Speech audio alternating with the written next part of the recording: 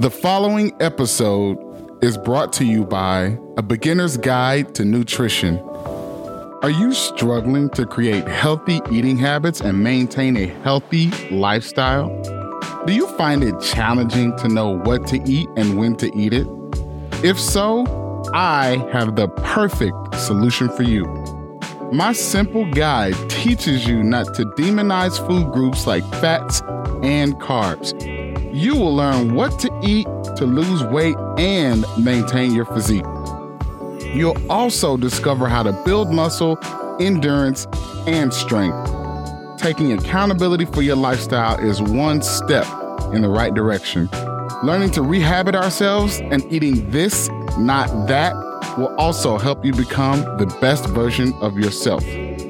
Realizing that you need to learn how to eat in order to live in moderation is a challenging admission for some to make. The ability to determine that skipping breakfast sets you up for bad food decisions throughout the day sets you up for success in your fitness journey. But that's not all. After you've learned to create healthy habits and food choices, this book doubles as a food journal. This enables you to meticulously track your meals and have a quick reference on what foods to eat, all in the same place.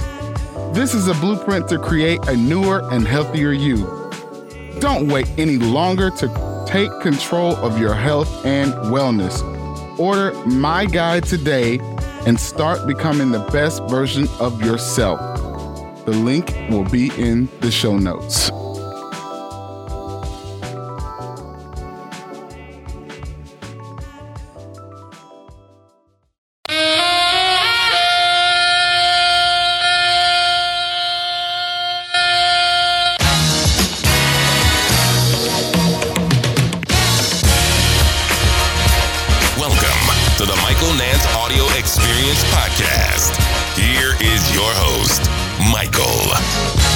Hello, welcome back to the Michael Nance Audio Experience Podcast. Man, have I got a fun one today.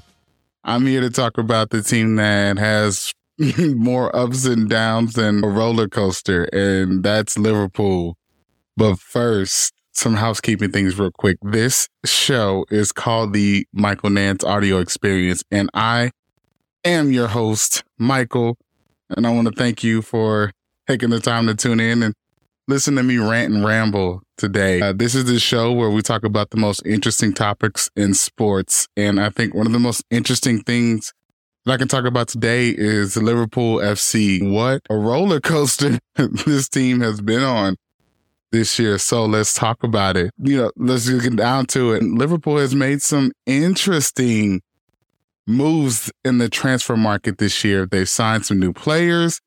They've let go of some old ones, but do these new signings really make Liverpool a force to be reckoned with? Today, I'm going to take a dive in and we'll analyze this a little bit. With these additions, they straight up needed them. They needed to inject some new blood into that old kind of rickety, stagnant machine that they had. And they went and got Darwin Núñez, Cody Gakpo, Fabio Carvalho, and they also loaned in Artur Melo. Those are the biggest of the offseason moves. I can certainly go into a full-on extensive thing, but some of the stuff is just boring. The best stuff here is what I just recently named here. And let's not also forget some of the outgoings. Again, the notable outgoings here. So Sadio Mane. Oh, what a talent to lose. You had Takumi Minamino. He went to, where did he go? He went to Monaco. So you had Sadio Mane going to Bayern Munich, which is the boss club. They ball. And then you also had Origi going out to Milan. So you had two of your top talents. You can say what you want about Origi's minutes and how many minutes he played, but when that dude played, he got results.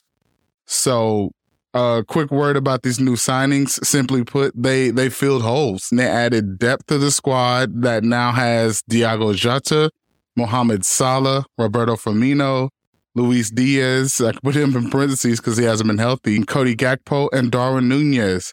Carvalho was added to bring some playmaking and some creativity to the midfield, and Artur Melo was brought in to add some depth to that aging midfield that struggles with fitness levels and quality. Let's talk about how these signings have performed so far. Darwin Nunez's best game came when he scored that brace against Southampton in the last game before the World Cup break. And just even last week, he scored a brace in that 7-burger Liverpool dropped on Man U. And I think Man U wanted nothing with that game, from being honest. Gakpo's performance also came in the beatdown of Man U, where he had a brace as well. So really, these guys are just trying to find their way. I know Darwin Nunez got out to a really rough start at the beginning of the season because he was just flat out just struggling to score goals. You cannot score, but you cannot just bring a guy from the Portuguese league into the Premier League and expect this guy to boss like he was over there. It was going to take some time for him to adjust. And then when you factor in the big long break for the in-season World Cup this year, like that is a real factor that you have to consider. And then I don't think Gakpo was on anybody's radar as far as Liverpool fans were concerned, but when his name was thrown out there, it all just happened really fast with getting him in the squad. Definitely a player you needed to have, but I also think that they realized that Luis Diaz was not coming back anytime soon, and they needed some punch. They needed something. So they made that move and got Gakpo. But not everything has been sunshine and rainbows for Liverpool. As we all clearly know, I mean, one week they can beat Manchester United 7-0, and then the next week they go to Bournemouth and lose 0-1. So you just don't know, man. What a roller coaster of a team. But Carvalho, Artur Melo, they really haven't panned out as the team had desired. Inconsistent play, injuries, and poor results can also be to blame here. But Luis Diaz has missed most of the season, as I said before.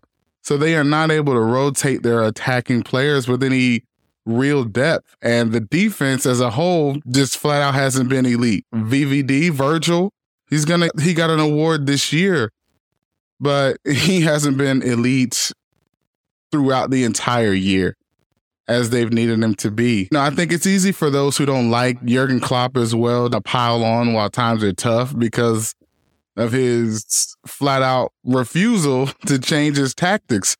But I personally find a level of comfort in a this is what we do type of mentality. Like, we don't change to people, they change to us. And if we don't win, then we're going to go out doing what we do. We just didn't do it well enough. So I applaud that. Some people say that lack of adjustment is what hurts Klopp, but you don't get where you've gotten without that being a proven thing that works. So the first question we have to ask ourselves is, do January transfer usually make that much of a difference? And I really don't have the answer here myself. I think it's just a question that I would like to raise. But I will say, though, those players that transfer in January, they need time to adjust to the culture of a team, and they need more time to even adjust to their teammates and adjust to fitting into a new system. Half the time they're moving from across the country. If they're foreigners speaking a new language, there's a lot that goes into it. And most importantly, though, just like a coach needs a preseason to get things going, the new signings, they also need a preseason to figure out exactly what makes them great in a new system. And the key to success in any sport is consistency. And Liverpool, they need to find it as soon as possible. They've had bad games, they've had good games, they've had everything in between. But it's like they're playing musical chairs, except instead of musical chairs, it's their performance that keeps changing and not the chairs. They don't know who they are. They don't know who they want to be. But no, I'm not going to be super hard on them. They're not doing all that bad, all things considered.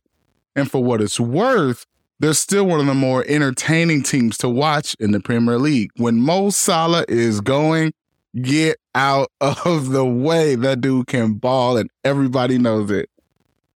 They're really like a box of chocolates, though. You never exactly know what you're going to get. One day they'll score 7 goals against Manchester United, and then the next they'll lose to Brentford. And it looks like they're playing a game of guess which Liverpool team is going to show up today.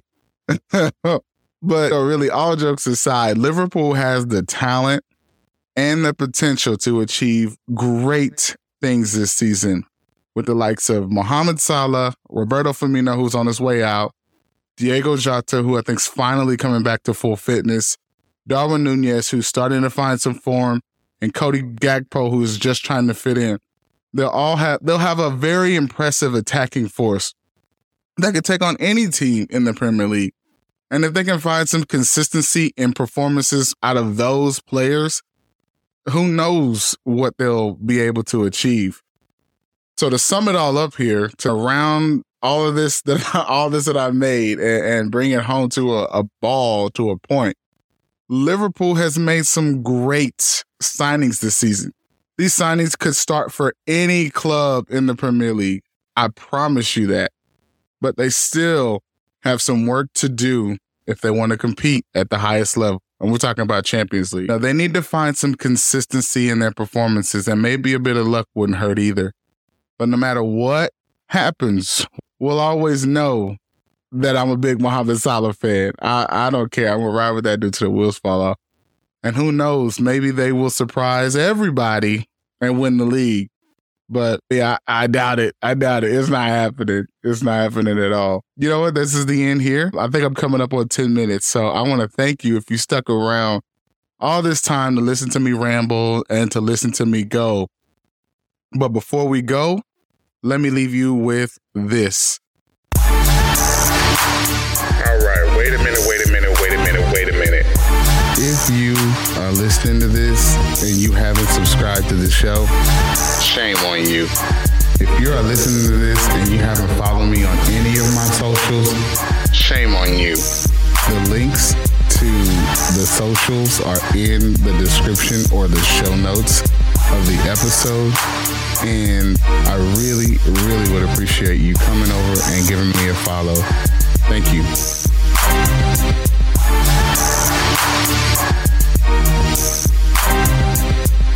All right, welcome back. And thank you again for listening to the episode. I greatly appreciate all the support that I get on these. I love doing them. I love making them. Would love to interact with any of you guys that listen to the show. I would love to interact with you on my Twitter page. I think that's where I'm the most active. I also simultaneously upload my podcast episodes in video form on YouTube, on my YouTube channel. So the link to the YouTube channel will also be in the show notes, as well as the link to my Twitter page. I also have a Discord. If you would like to come and join me there, I would love to interact and talk with you there. So I'll leave all the links to all these wonderful things in the show notes. Man, I appreciate you guys' support so much, and I will holler at y'all in the next one. Peace. Thank you for listening to the Michael Nance audio experience. Subscribe to the show so you never miss a future upload.